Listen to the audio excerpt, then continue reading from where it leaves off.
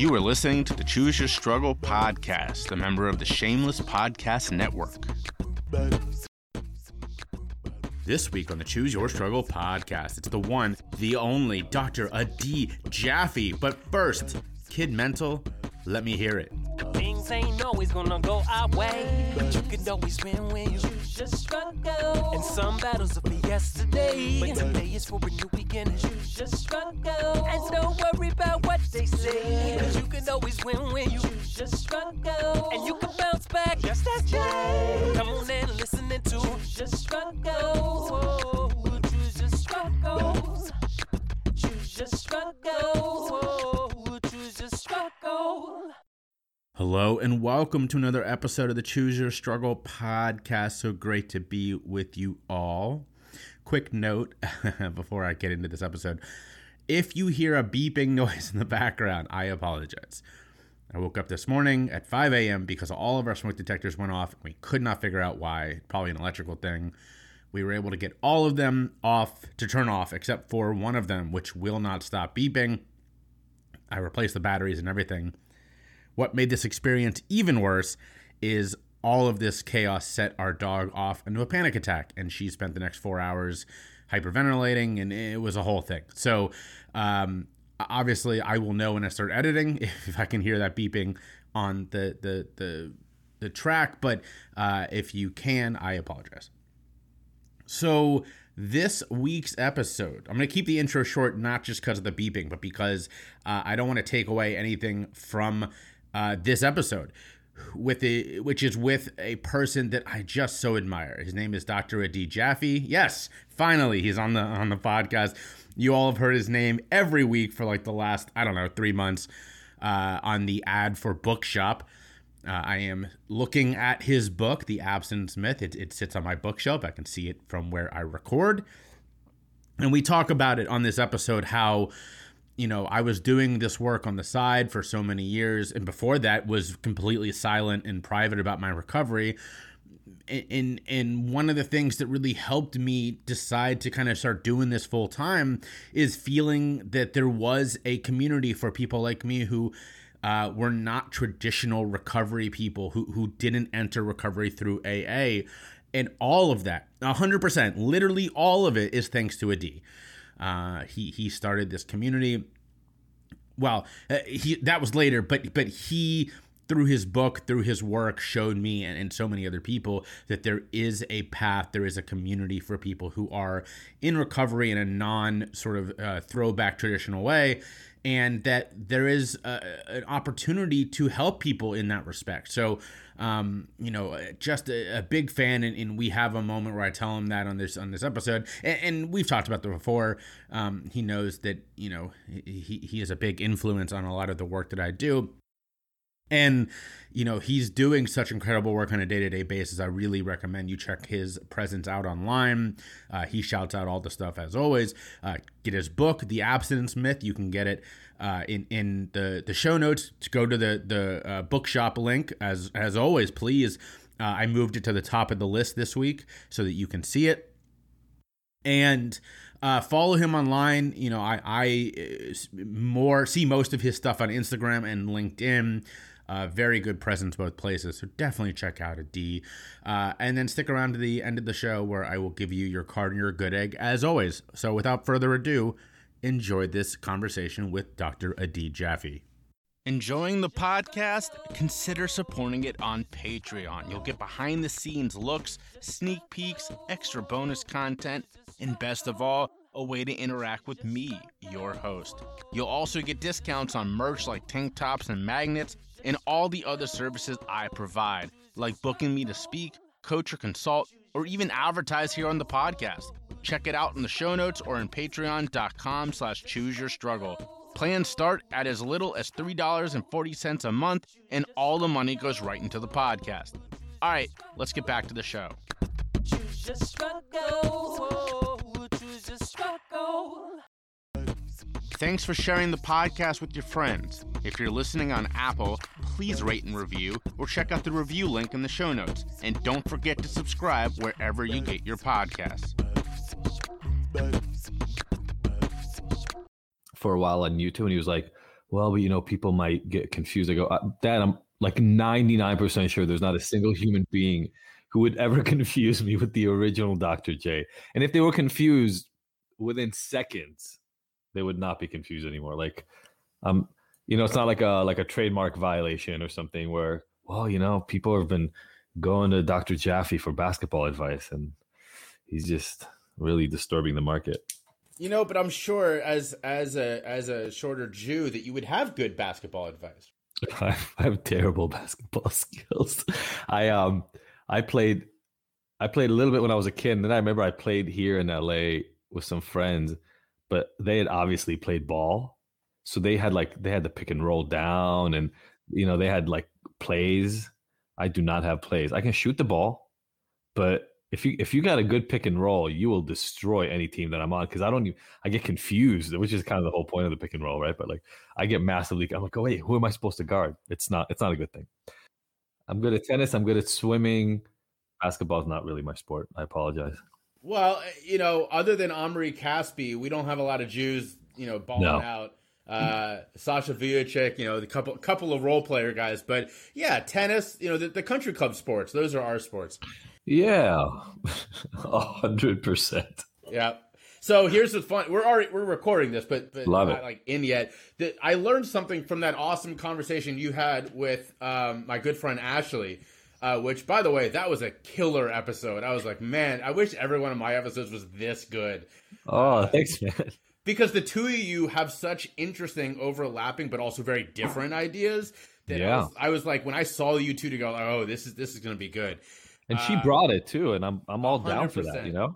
Yeah, she and I had a much more sort of laid back, fun chat, and I really loved that the two of you just kind of like, what was it, like Richard Dawkins versus what he used to go head to head, like those kind of conversations. That's what I was feeling with y'all.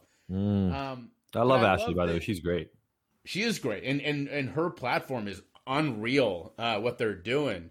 But I learned in that conversation that you and I have a similar overlap that you could not tell from looking at us now, and that is that we both went through the bleach blonde phase.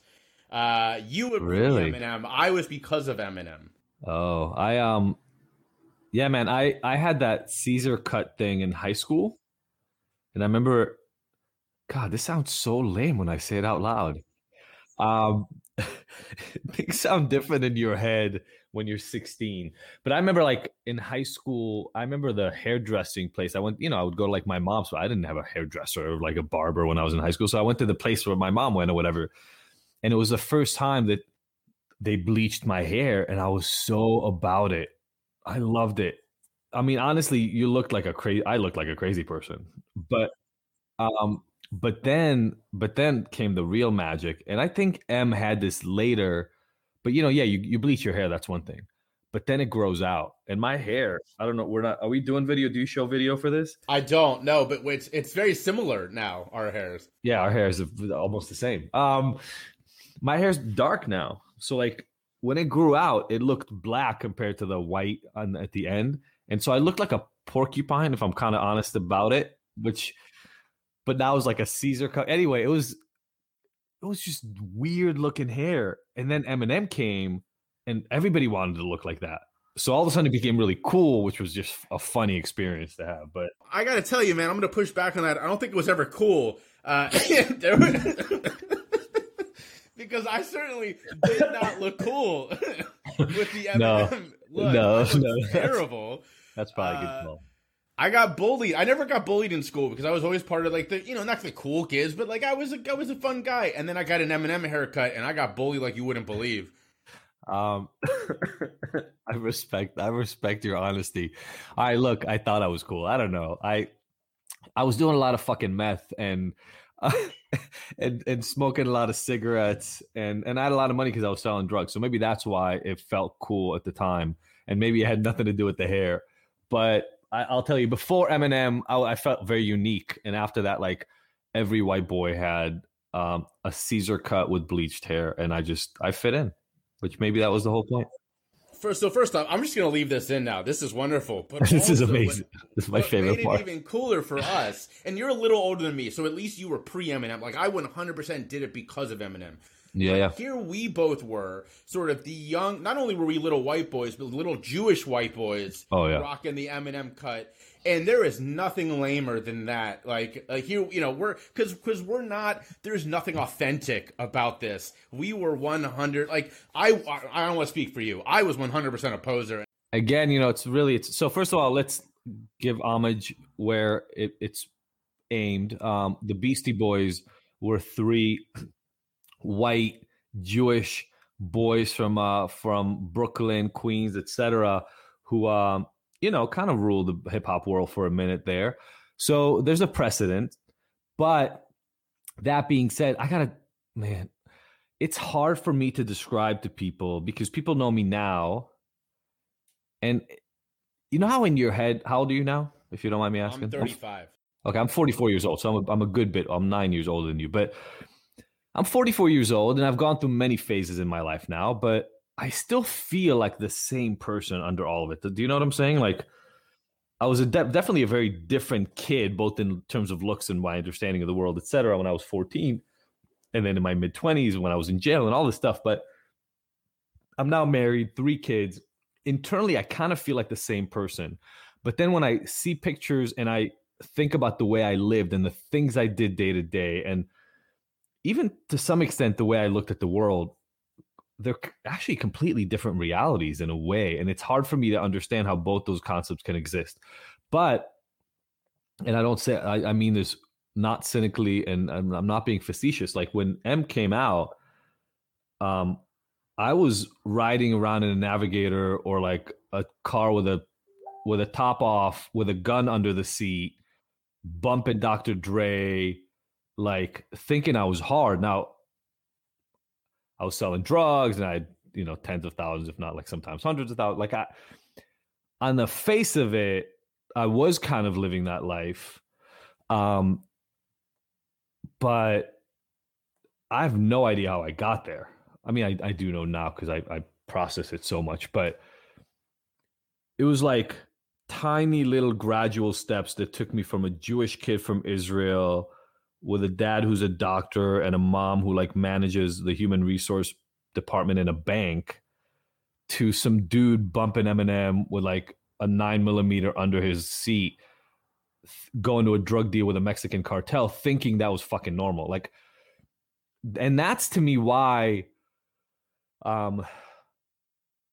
you know, when I talk to people like you, and again, even Ashley, and I talk to those of us who've been there before and are doing the work, I don't really care. I know I talk about this all the time, and I just talked about it on the meeting we were on before, but like, I got zero judgment, man. The fuck shame thing for me is so real because I don't know how it went from 0 to 100 like that. And I can process it and I can understand, I can break down the steps, but I don't care who you are and I don't care what you're struggling with. I got zero judgment. There's nothing you can do that will make me go, oh, that's too far. Like I can't connect with you, because that world of feeling judged, feeling less than, feeling worthless, blah, blah, blah, and having to fill that up with drugs, alcohol, porn, sex, prostitutes, whatever you did, food, to get to the point where you feel okay. I get it on a really, really, really deep level. Yeah, and I think that is a perfect transition. So listeners, if you already can't tell, this is going to be a bit of a different episode. Mine usually are very structured. We're doing a little something different today, and we're doing that because, you know, this is, for me at least, a very full circle moment. And I know that you don't understand that as much, but I'm going to kind of explain that. You know, you know a little bit about my story. We've been chatting. We've known each other now for a couple of years. But when I got in recovery 11 years ago, I didn't go the traditional AA route. And as you know from doing this for so long, 11 years ago, that was not a story you told. You know, if you either came AA or you didn't hear your story, it didn't exist. And so for the first couple of years of recovery, I felt super alone in my recovery. I didn't identify with the movement. I just was alone. And one thing changed that. And you can probably already know where this is going. And that was a book. That was a book by Dr. Adi Jaffe.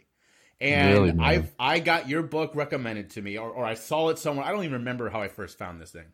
And as I've told you, I've joked about this before, I've probably bought more copies of your book than anyone because I buy it and pass it on.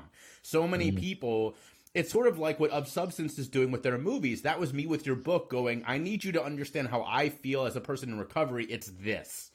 And so sharing that book really made me feel like there's a place for me in this recovery community, right? And then the second part of that was the fuck shame piece, because I bought into that for the first 5 years of my recovery. I did not talk about it. I felt a lot of that shame. And then I finally told my story in public, and it just showed me how stupid it was, right? Because I didn't lose anything. In fact, I gained something. And of course, now here 6 years later, I do this for a living, and I've come full circles chatting with you for this show. And so there very much is a lot of what I do that would not have been possible if I had not read your book. And I mean that wholeheartedly. Man, thank you. I mean, I'm tearing up just listening, to be honest, because like this road is still pretty lonely. We got more friends, we got each other, and we got our little groups and stuff, but we're a very small minority in this world. And I don't know how to say this in any other way. So really, thank you.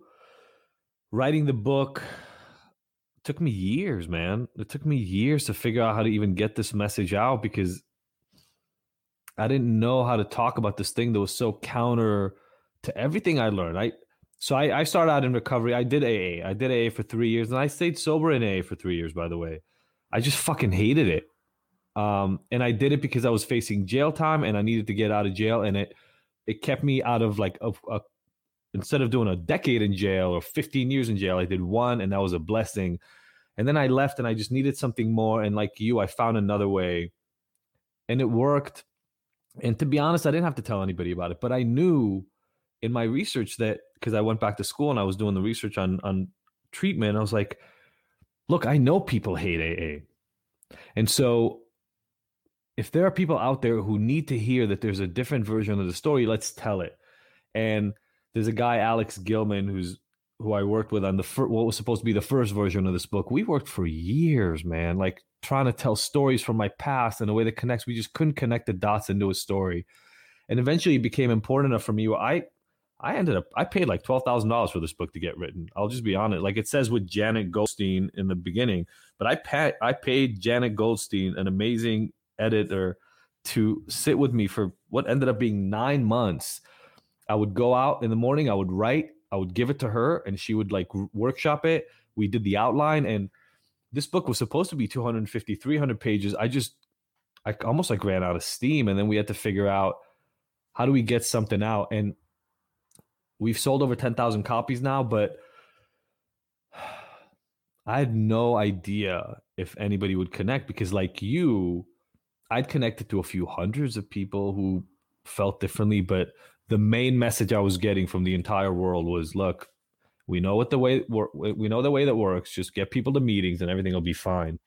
And I thank whatever, God, the universe, my path, my angels, whatever, that anybody gets touched by the book. Because when I get to hear one of these messages, I'll tell you honestly, man, I make no money doing this shit.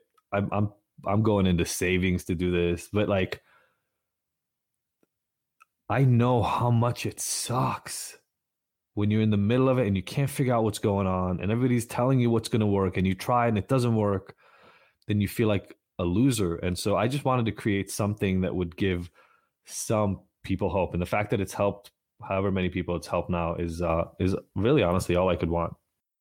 Well, so that book is The Abstinence Myth, and my listeners know that, by the way, because one of my partners for my podcast is bookshop.com, and there's an ad that plays for them every single episode, and in my recording of the ad, I say I picked up everything from Adi Jaffe's Abstinence Myth to whatever. So that's part of my ad that they hear every week. So my listeners know your book already. But if you've been waiting for a reason to go buy it, listeners, head over to the link in the show notes, bookshop.com, and check out Abstinence Myth by my guest today, Adi Jaffe, because as you've already heard, it means that much to me. I'm literally looking at my copy. It's behind my computer right now. And like I said, I've passed it on to multiple people. If you're one of the people that I've passed this on to, by the way, I can't even remember. There's so many. Do me a favor and pass it on to somebody else, and then buy another copy and keep doing the same thing. So I think for the listeners, at least, normally we do a bit of storytelling. We've already kind of heard that from you. I think it'd be helpful to pick up where we just left off there, which is you do the AA thing. It's not really working for you. You know there's another way. How do we get from there to you running a treatment center, to you going, this ain't it, and starting Ignited, which is an amazing program?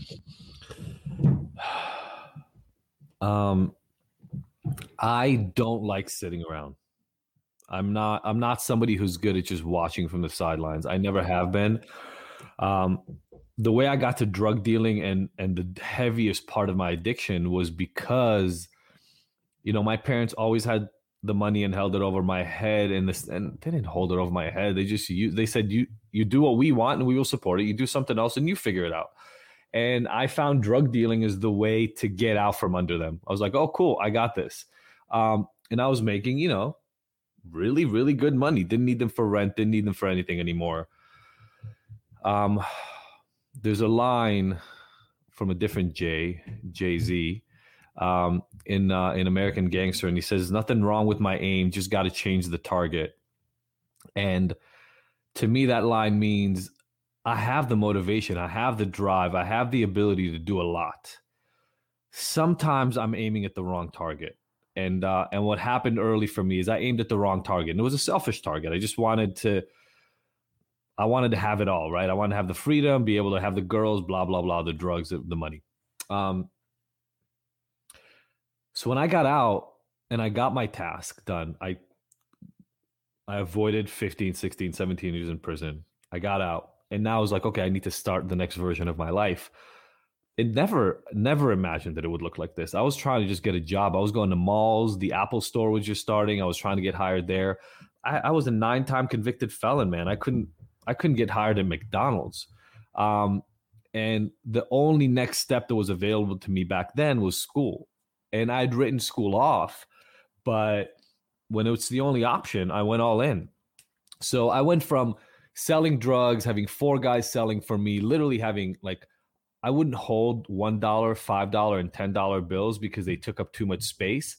So all my friends were really happy because whenever I would get that kind of stuff, I would just give it away. So it was like, I sound like an idiot right now when I say that. And I hate that, but that's just the way it was. And I went from that and being able to have quote unquote everything I want to sitting in a class, relearning statistics so that I can get into this master's program at Cal State Long Beach, which I'm forever grateful for that it existed and it didn't ask the all important question, have you ever been convicted of a felony?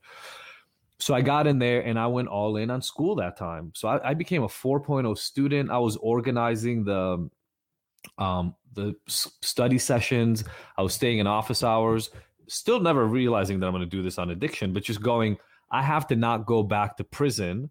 How do I get to the next place? And this was my obvious thing. So I went all in, just like I went all in on drug dealing. And it was just a coincidence that the guy who I worked under was doing addiction research. So you get this advisor given to you. His name is Dennis Fisher.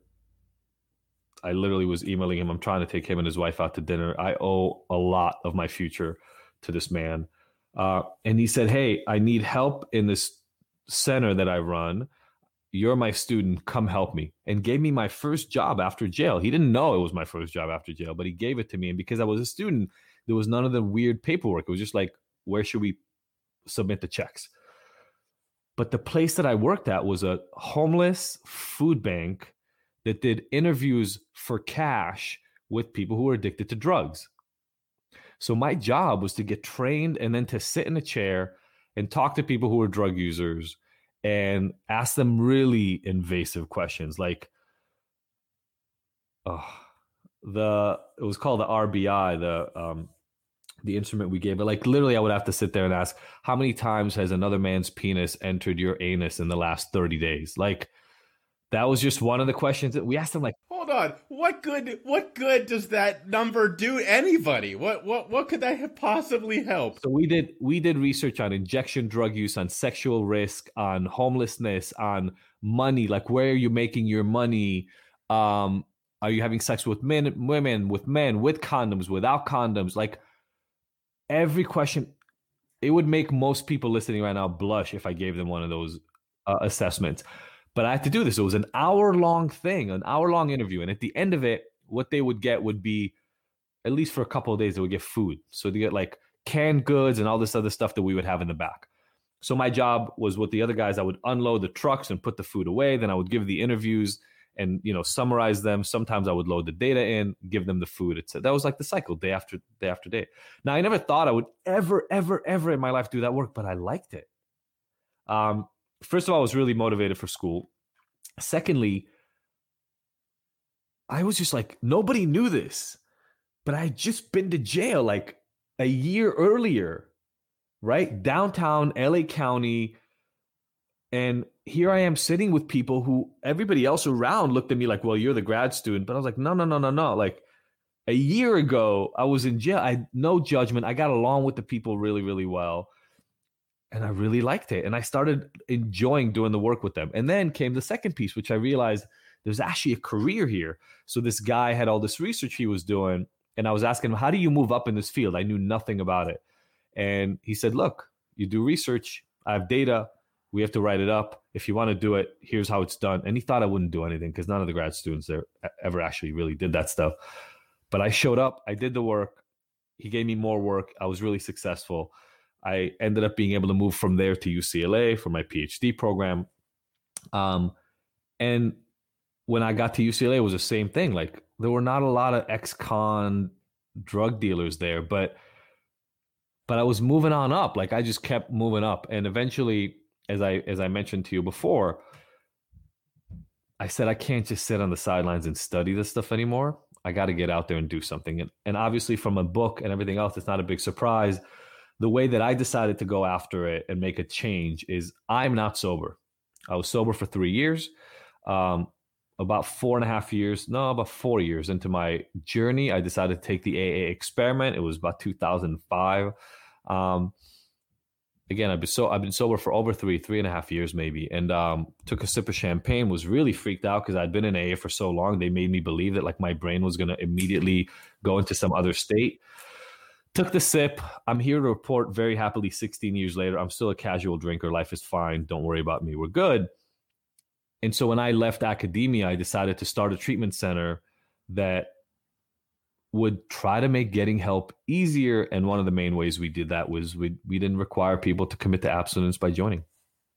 So you were an early adopter to what is now kind of thrown around as called the harm reduction model, which is really just the abstinence for abstinence sake model. But that was what you were kind of, an early person on.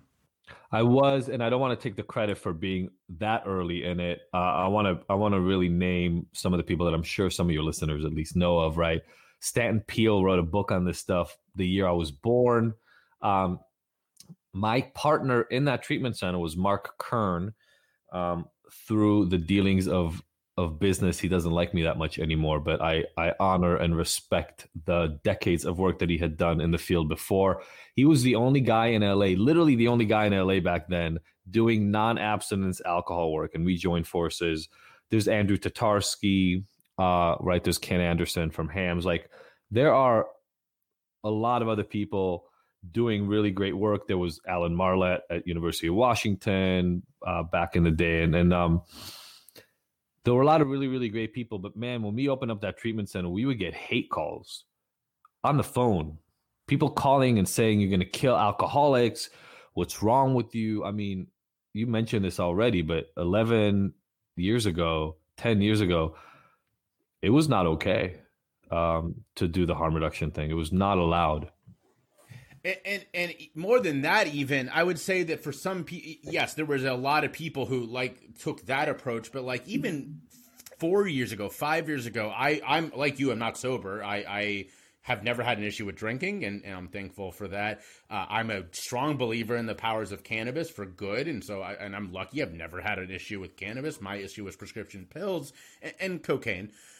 But my own dad said to me, this was probably 3 years ago, don't you struggle to do the work you're doing being not sober? And I said, yes, but also, understand that it's not an accident that you think that way. It's not an accident that you believe the only way to be in recovery, as a guy who has no knowledge of this other than through your son, is through sobriety for sobriety's sake. Oh, so he meant, isn't it hard for you to be in recovery while not sober? Not, isn't it hard for you? No, the second. So isn't it hard for you to be a public person about your recovery without being sober? Here's the only thing that I hate about it, if I'm honest, because I don't give a fuck. Like, look, my life is good. I'm married. I got 3 kids. Life is not perfect. It isn't for anybody. I do work with amazing, amazing people. I got off, man, 2 hours ago. I've been on Zoom or whatever on a video chat from 8 o'clock in the morning. Like, I haven't moved from this seat almost. I'm literally wearing the pullover that I had after my workout because I just haven't had time to change. But one of my calls today, man, was, and I'm going to cry about this guy, but whatever, I don't give a fuck. This guy, Fred, who started our program, he's a vet. He had been through a bunch of programs, marriage on the brink, relationship with his kid on the way out. And today we're talking because he just graduated our online program. He wasn't sober for a while in the beginning. He's more sober now, but I don't know. I don't even know that he's 100% sober. And he wants to join and become a coach in our program because it's changed his life so much that all he wants to do is give back. Like, fuck non-believers. I don't care. I'm not here for them. This is the only thing that scares me. I don't want to be anybody else's example of what their life needs to look like. I think that's when it gets dangerous. Like, I'm not sober, but nobody else needs to not be sober to prove that what I'm doing works. I'm not here to prove to you that what I'm doing works. I'm here to get people's lives to a better place. And if that means they smoke weed instead of doing heroin, all the more power to them. If that means they're drinking and maybe like once a month they drink more than you'd like them to, but they used to black out every day, all the more power to them. Like, I'm here to just say there's another way. And I don't know. I'm not a genius. I'm not a soothsayer. I'm not a witch. I don't know what your way is. All I'm telling people and the promise I'm giving them is there is a way for you out. And stop listening to all these people that believe that they know everything about you, because they don't. And your entire job, if you haven't found the way that works for you, your entire job is to keep looking. That's it. Just keep looking. Get high today if that's the best you can do. Try to get less high if that is hurting your life. But like, do what you need to do to get through today as you keep looking for what will make tomorrow better. And I think we all need to get off our fucking high horses and judgmental, like little thrones where we believe that our version is the best. My system works for me. It works well for me, and I will share my version of it with anybody who wants to hear it. But that's not what Ignited is about. Ignited is about giving people and empowering them with the tools that'll help make their life better. So my listeners know that there's really only one rule in this show, and that is you cannot ever use the word only. You can believe in your method, but the minute you say the word mine is the only way, we're done.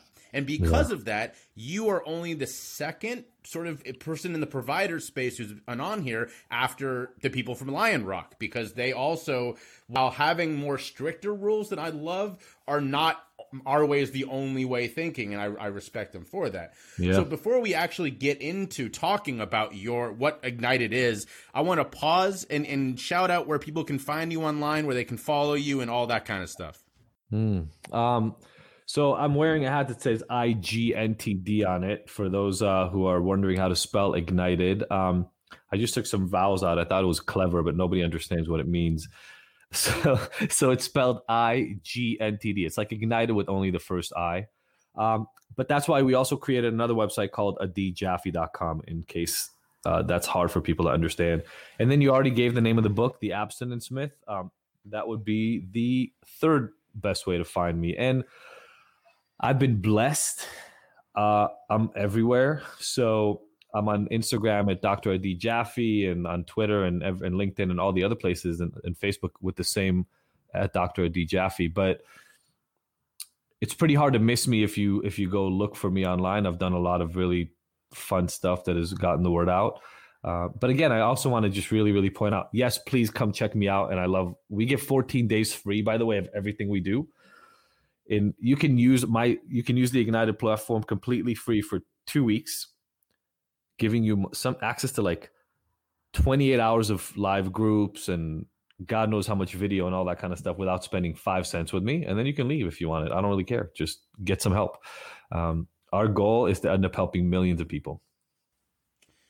And also, you have a fantastic podcast you do with your wife, which is entertaining and enjoyable, and drops a lot of really important information as well. Yes. I have a podcast called The Ignited Podcast. My wife comes on more sporadically now. We did a lot. We did 3 years of work around relationships on that podcast because after my addiction to meth, I found out I was also addicted to porn and instant gratification. And had some intimacy issues. So I did work on that later. That was about a decade ago. And so we talked a lot about the infidelity and things of that nature and the work that came out of that. So you can, if any of you are struggling with sex addiction or anything like that, I think that's a good resource there as well. But then we have a Monday and a Friday episode. And the Friday episode is essentially all recovery based. And like this podcast, Mondays and Fridays, and both are very sort of different, which is something I enjoy about your show. Y'all know I love to read, and almost every episode of this podcast includes a recommendation to check out an awesome book. From Adee Jaffe's Abstinence Myth to Johann Hari's Chasing the Scream, I'm constantly looking for new books to learn from and enjoy. That's why I'm super excited to partner with Bookshop. Bookshop is a wonderful website that helps you find all your favorite books and support your local neighborhood bookstore in the process. I've bought everything from textbooks to Star Wars novels on Bookshop, and I've supported my local store with each transaction. Best of all, my Bookshop link will allow you to see all the books I've mentioned on the show right in one spot. So check out Bookshop today using the link in my show notes, or go to bookshop.org/shop/CYS, and you'll find all the awesome books you want and support the podcast in the process. Check it out today.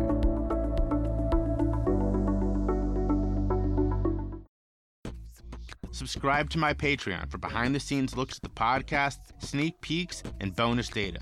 You'll also get a discount on Choose Your Struggle merch. Find it at patreon.com/chooseyourstruggle. So coming back now, I really do want to focus on Ignited because, I have, seen some of your work. I've been in Facebook, things you've done, Facebook Live. I mean, you and I have been on so many things. Yeah. I've lost count. You started an awesome group on LinkedIn for people who are sort of, I don't even want to say different thinking, because that's not right anymore. It's as you said, we are a smaller group than the general population, but it's quickly changing in a positive direction there. 100%. Of people who think more the way that we do and less of the old style of thinking around this. So talk a little bit about from founding Ignited to all that y'all are doing right now, because I've heard you tell some stories and it's pretty amazing. Well, look, when we closed the treatment center, my partner he had cancer and got a heart attack, and it was like devastating because there aren't a lot of people doing the kind of work that he could do. And so we had to close down. And I had a few months. It was during the summer of 2017, and I was teaching at UCLA at the time, lecturing, but it was summer, so I wasn't teaching during the summer. And I had 3 months off. I hadn't had 3 months off since jail. And I got to sit around and think about what I wanted to do. Now, I knew that the main problem in addiction is not that the treatment is not good enough. That is a huge problem, but it's not the main problem. The main problem is that most people don't get treatment. And that millions, like tens of millions of people every year who need help with addictions don't get help. And I knew why. I'd done the research on it. It's expensive. It's hard to get. It's very dogmatic, right? So the whole abstinence only or God piece, et cetera. And it's shaming. And people can say whatever they want, but go look at, I gave a TEDx almost a decade ago now about the role of labels, and we need to drop them. And then Robert Ashford, if nobody's seen his research, go look at Robert Ashford's research on the disempowering power of the labels alcoholic and addict, when he talks about recovery lexicon and things like that. I wanted to figure out a way to fix that gap. How do we help the other 90%? And I realized very quickly technology had to be the thing. Opening another treatment center wouldn't get me there. And so, you know, man, I pivoted hard. I wrote a blog online at the time. I've let it go since, but I had a blog back in the early 2000s or 2008. What am I talking about? But in the early 2000s, I was smoking meth in a studio. There was no writing on blogs, but I knew I needed to do something in technology. I need to go online and prove the model online. I had no idea if it could work. I used literally the laptop I'm sitting on right now, and the video cam. I created a PowerPoint, and I went on Instagram on video and like Facebook and said, hey, I'm going to start an online program for addiction. I learned online marketing, which is a pretty weird, seedy place to be in if you have the wrong intentions, because it's, you know, in a way, you're kind of learning how to manipulate people into buying stuff. But I knew I had to figure out how to go online and get people to listen to what I'm doing. And I created this program called the Ignited, at the time it was the Ignited Recovery Program. A 300 slide PowerPoint that I gave over 6 weeks to 8 people who bought the first program, and never met them one-on-one. I would do video chats, but nobody had their video camera on because of shame. So they would come to the meetings, but they would have their camera off. Now they paid $1,000 each to be in that program. And that supported my ability to do it, but it was intense. We would meet twice a week live for 6 weeks. So 12 sessions. And I didn't know if it would work in the beginning, but by the end, like a third to half of the people had good outcomes. Some of them quit, but a lot of them reduced, at least. Not everybody, but a lot of them had really great reductions. And I said, okay, this is good enough for me to go to the next step. And then I automated it, and I did all this other stuff to just make it available even when I'm not around, which is the main key, right? To get to the point where I'm helping millions, I have to make it available when I'm not around. And we did it less live, but it was still $1,000. And over the last 4 years, my entire commitment has been, how do we make this thing more effective, easier to access, more approachable, stickier, so that once people start, they're more likely to get involved? And then how do we internally at Ignited keep an eye on the ball of understanding kind of what can we improve? How can we make it better? And that's what I mean when I said before, what you get with Ignited Recovery, now called the Ignited Hero Program, is not, just to be clear, there are a lot of people out there pitching, hey, here's what worked for me. Let me walk you through that and it'll help you. And I think there's nothing wrong with that. That's great. That's not what I do. What I do is I say, look, I've been studying this for 15 years now. There are a lot of things that work. My job is to bring you into a system that will then present to you the options that exist. And then what we're developing over time is have the system be smart enough so that in conversation with you, it can help you better select the tools that help you individually. So we're based on positive psychology and cognitive behavioral therapy and mindfulness work and exposure therapy from anxiety and on panic and trauma work. We do hypnosis. Dozens and dozens and dozens of tools, because I didn't do 90% of those things, but I've had people talk about the power of hypnosis and changing magical things in them in terms of smoking and drug use, etc. So I'm very happy to share with people what worked for me, but I know what worked for me will work for a very small sliver of people. I would much rather create a system. And where Ignited is right now is hundreds of hours of online content. You sign on to our platform, and some of it presents itself in sequence to you, like a course, like you went to college and you're taking a recovery course. But other snippets come to you as you need them. So if you tell us you're having a really bad day and you're struggling with anxiety, we're going to shoot videos your way that deal with anxiety.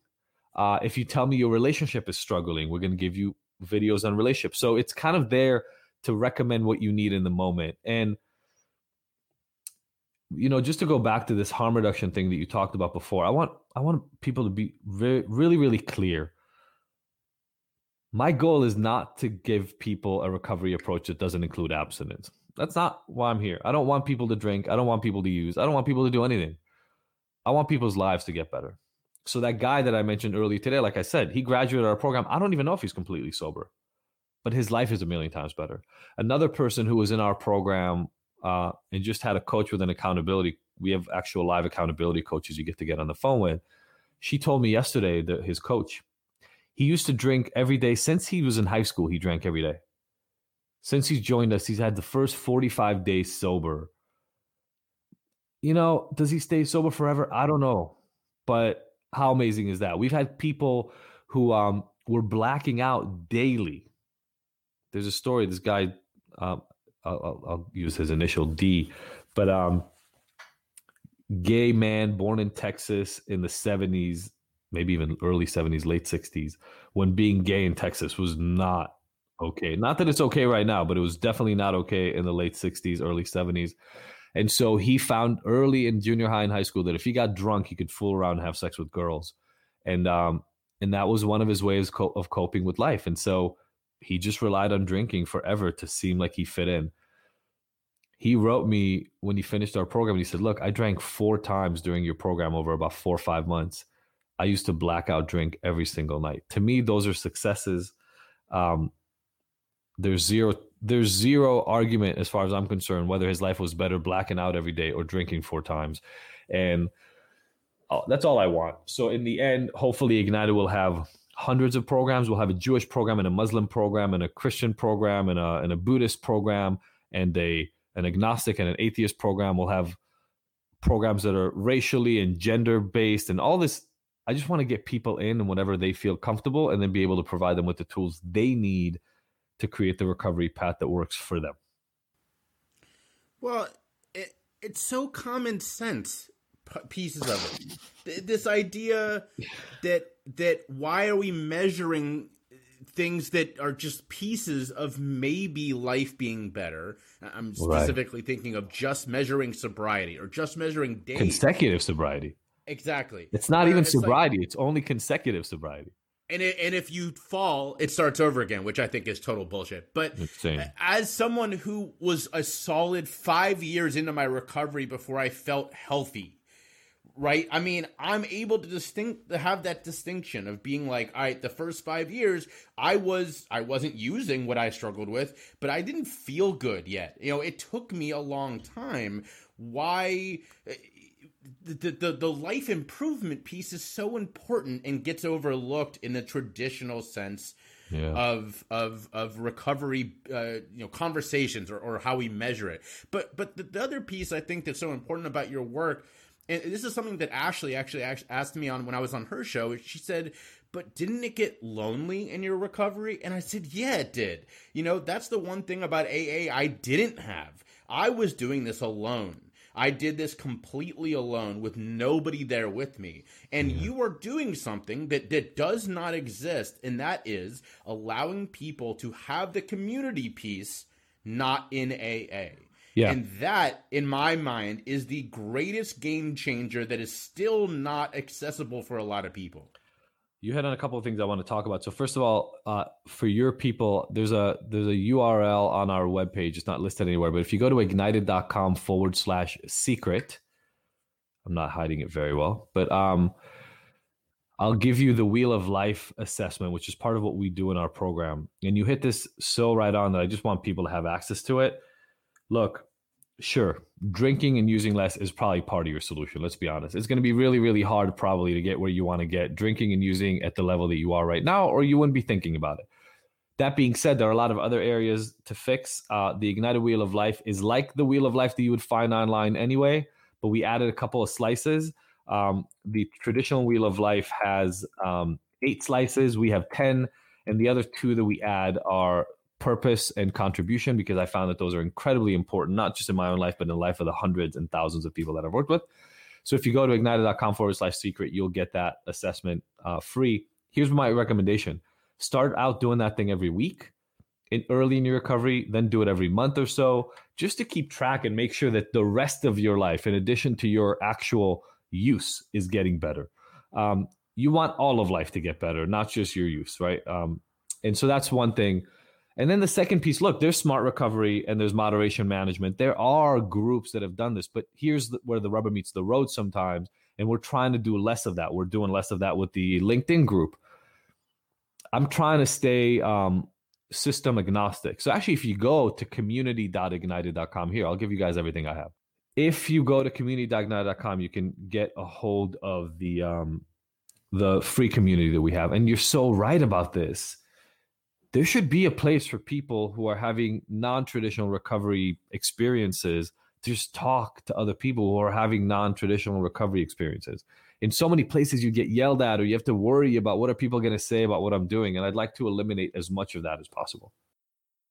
Yeah, and you've told some pretty incredible stories in the past about people accessing these groups and being honest. Like, I know you told a story one time about the person who was in their dealer's living room while accessing a group.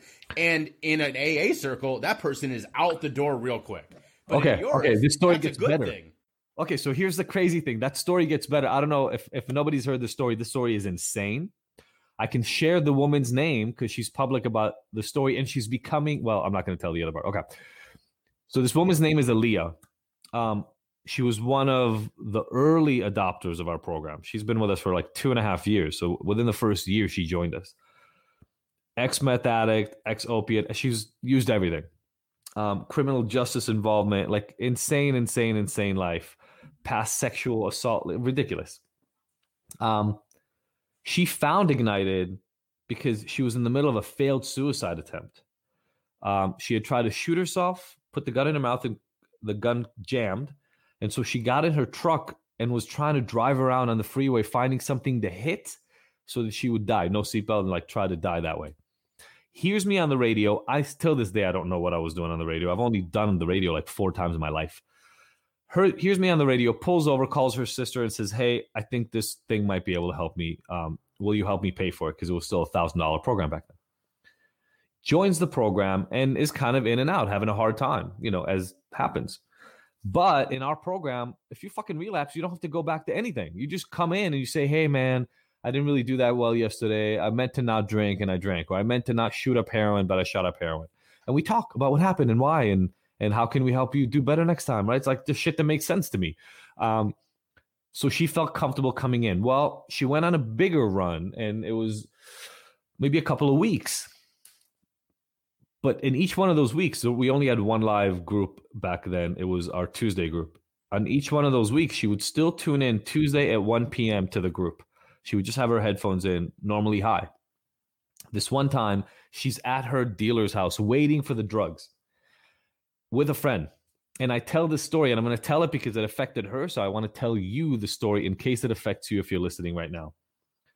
I said, look, a lot of us get stuck and we see ourselves, we're driving the car of our life and we see the edge of the cliff. Like we're driving towards death and we know it, we see it. And somehow we feel like our foot is down, pedal to the metal. And all we can do is clutch the wheel and go, oh my God, I don't want to fly off this cliff. I don't want to fly off this cliff. But we see it getting closer and closer, and we're going faster and faster and faster, and everything is destroyed around us. And we forget. We forget that we can turn the fucking wheel at any moment. Like at any moment, you can just swing the wheel a hard right or a hard left. And you don't know what's going to happen. It's still going to suck. Because if you think about that actual analogy, like if you're careening towards the end of a road and you flip the car like that, it's not fun. But if I go off the cliff, I'm dead for sure. If I flip the car hard right now, I have a chance. And you don't know why and what the chance will look like, but you can do it whenever. And she's sitting there with her friend, and both of them are listening to the group. And she looks at her friend, she says, let's just get the fuck out of here. And in that moment, they pick up the fucking phone where they were watching the group, and they leave the dealer's house before getting the drugs. That day, the friend said the friend had been avoiding going to jail. She'd been on the run for months. And that day, the friend tells her, she goes, look, I'm going to go to the police. I'm going to turn myself in. I can't be on the run. I'm going to cry just telling the story. But like the friend goes to the police and turns herself the fuck in and serves her time and gets out. The friend is sober now. Aaliyah is sober now, and Aaliyah is becoming a coach at Ignited right now. So she can help other people do what worked for her. And I don't know what a better gift there is in the world, man. Like, I didn't do anything. I just gave her permission to take a hold of her life. How much worse would it have been if I was like, hey, if any of you are using right now, please raise your hand so we can all tell you that you have to go to the back of the line before we'll help you again. Like, why? Why fucking do that to people? All I did was give her permission to just do something else. And she took it. And she didn't have to take it. She could have continued using, and I would blame her in no way. But she fucking turned around and 2 lives were turned over, not because anybody tried to shame her or blame her into doing a better choice, because she's an adult and she made the choice on her own. And that to me is what it's all about. Well, I love it so much because I number one, I identify, but number two, I agree with you 100%. And you and I, we use a very similar analogy, which is that if you went to your therapist's office and said, hey, I'm struggling with depression, and they said, great, come back when you're no longer struggling, we'll talk about your depression, of course we would be like, well, that's fucking absurd. And yet that's our modus operandi when it comes to addiction. Oh my God. I got kicked out. I mean, and again, look, it worked out okay, so fuck them. I don't really care. But I got kicked out of rehab for testing positive for a drug. Like, just think about that for a second. When they kicked me out, they literally said this to me. When you get 30 days sober, you can come back. You're the fucking rehab. You're the people who are supposed to help me get 30 days sober. Like, what a dereliction of duty is that to say to somebody, look, I'll be your therapist for alcohol, but you can't drink. If I could not fucking drink, I wouldn't need you. Like, how simple, how much simpler could I make this for you? And then we blame the people who have a problem. And so, I mean, obviously I'm pretty animated about this. Like, here's what pisses me off. You and I were on a meeting right before this with a couple who just lost their son. I hear these stories day in and day out. I'm sure you do too. And like your dad, sometimes those people buy into the story that it was something wrong with their family member, with their kid, with their wife, with their husband. And I'm like, no, you've been fucking failed. I think that very little troubles me as much as that scenario, as someone still thinking that it was them or their child that failed. And that's why whenever I can, I trumpet the statistic that roughly 20% of the treatment world uses even what is already accepted as scientifically proven methods. 20%. Oh, yeah. And if that's the case, if that's the environment that these struggling people are trying to navigate through, it ain't their fault when it fails. 20%. And those are just for the people who can find some kind of treatment they can afford. Yeah. Yeah. It's so sad and it's so broken. And that's why I think these kind of conversations are so important, is that there are a lot of people like me who did not know there was another option until I read your book and went, holy shit, why isn't this around, And so that's why people like, those of us who talk about this side of it and are willing to have these conversations, despite, as you and I have joked about before, the responses we get from some people, which can, if you're not mentally strong enough, or if you're just having a bad day, I get one of those messages about how I'm hurting others, and it gets me sometimes. And then I have to remind myself that, like, if you've bought it, I used to be super religious. I'm no longer that Jewish. But if someone had tried to talk to me about, the religion at that point, I also would have been defensive. So it's tough sometimes. I no longer really, I try not to read comments on Facebook anymore, to be honest, because we do have ads running and those get seen by a lot of people. So I get some really, really, really negative comments there.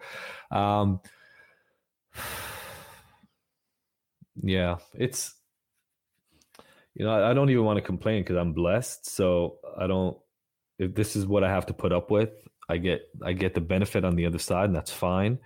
But I'm dreaming of a world, and I see the difference. You mentioned in the beginning, and I just want to wrap us around there. when I started that group, and for anybody who wants to look for it on LinkedIn, it's called Addiction: A New Way Forward.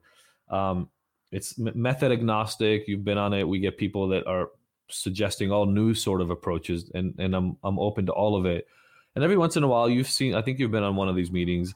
We get somebody who's actually really, really skeptical.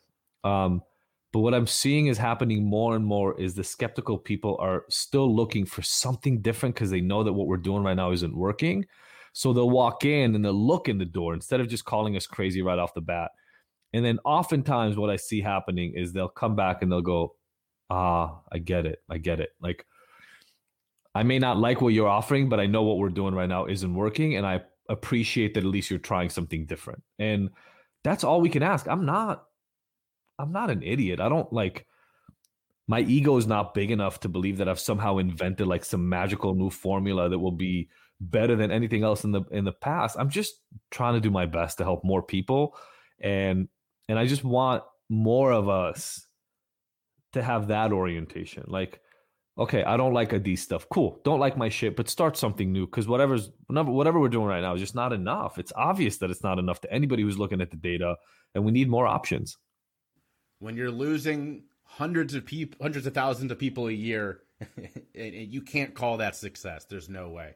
Well, I love what you're doing. I support it. I'm a big fan, obviously, and I appreciate all that you're doing. You and I could do this for a long time, but we both have other things to do today. So before we wrap this up, before we go to the final two questions, one more time, shout out where people can find you online.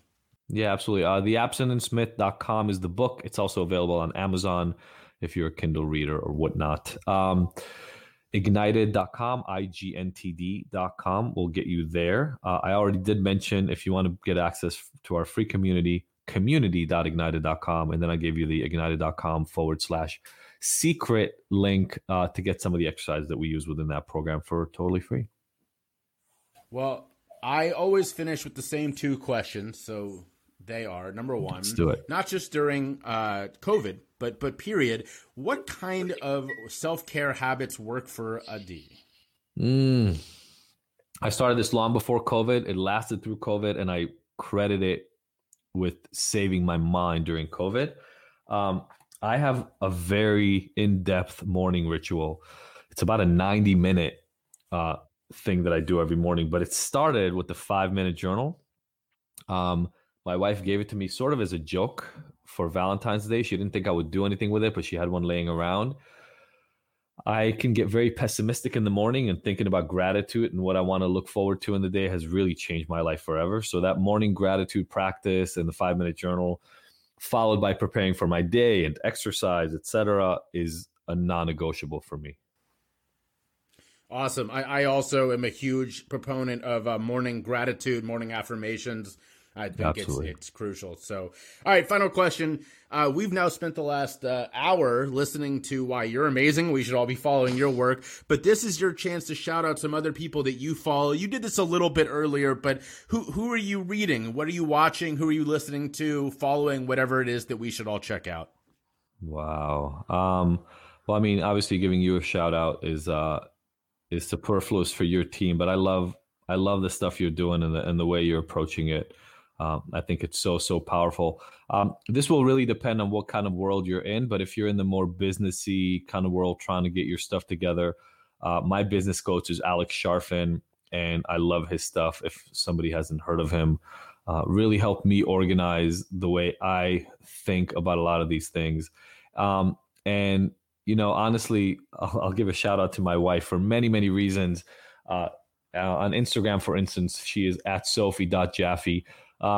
My wife is the person that showed me that it's actually possible to both be happy and optimistic about the future and work actively to change the world that you are living in.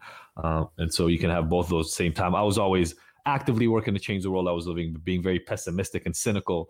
And it was really, really nice to actually feel good while doing that. And so I really credit her with that. I think it's definitely fair to say that you guys are a power couple. Anybody who has seen your work and follows your wife on Instagram or any social media would agree with me. So she's amazing. Shout out. She is. Yeah, Well, but- Dee, I really appreciate it. Always a great chance to chat with you. It's always enjoyable, and I'm sure my listeners are going to love this. Love this, Jay. Thank you so much. And again, thank you for everything you're doing. And I'm touched and so glad to be here.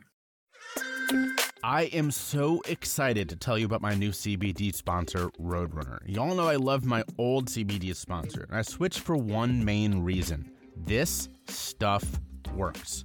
I've been a runner my whole life, but unfortunately I'm also super easily injured. One of my high school friends used to call me Mr. Glass. And back in 2015, when I ran my first half marathon, I got hurt, like really hurt. And since then, I haven't been able to run more than 3 or 4 miles without serious pain. That is until I tried Roadrunner CBD's Muscle Gel. In a few short months, I'm regularly running 5.5 to 6 miles each outing, and I'm currently training for my next half marathon. I don't want to call it a miracle cure, but it's damn near close. So check it out at my personal Roadrunner link, which is roadrunnercbd.com/ref/CYS. Again, that's roadrunnercbd.com/ref/CYS, or at the link in my show notes or on my podcast website. And use the code CYS at checkout to get 10% off on all of their awesome products. Check it out today.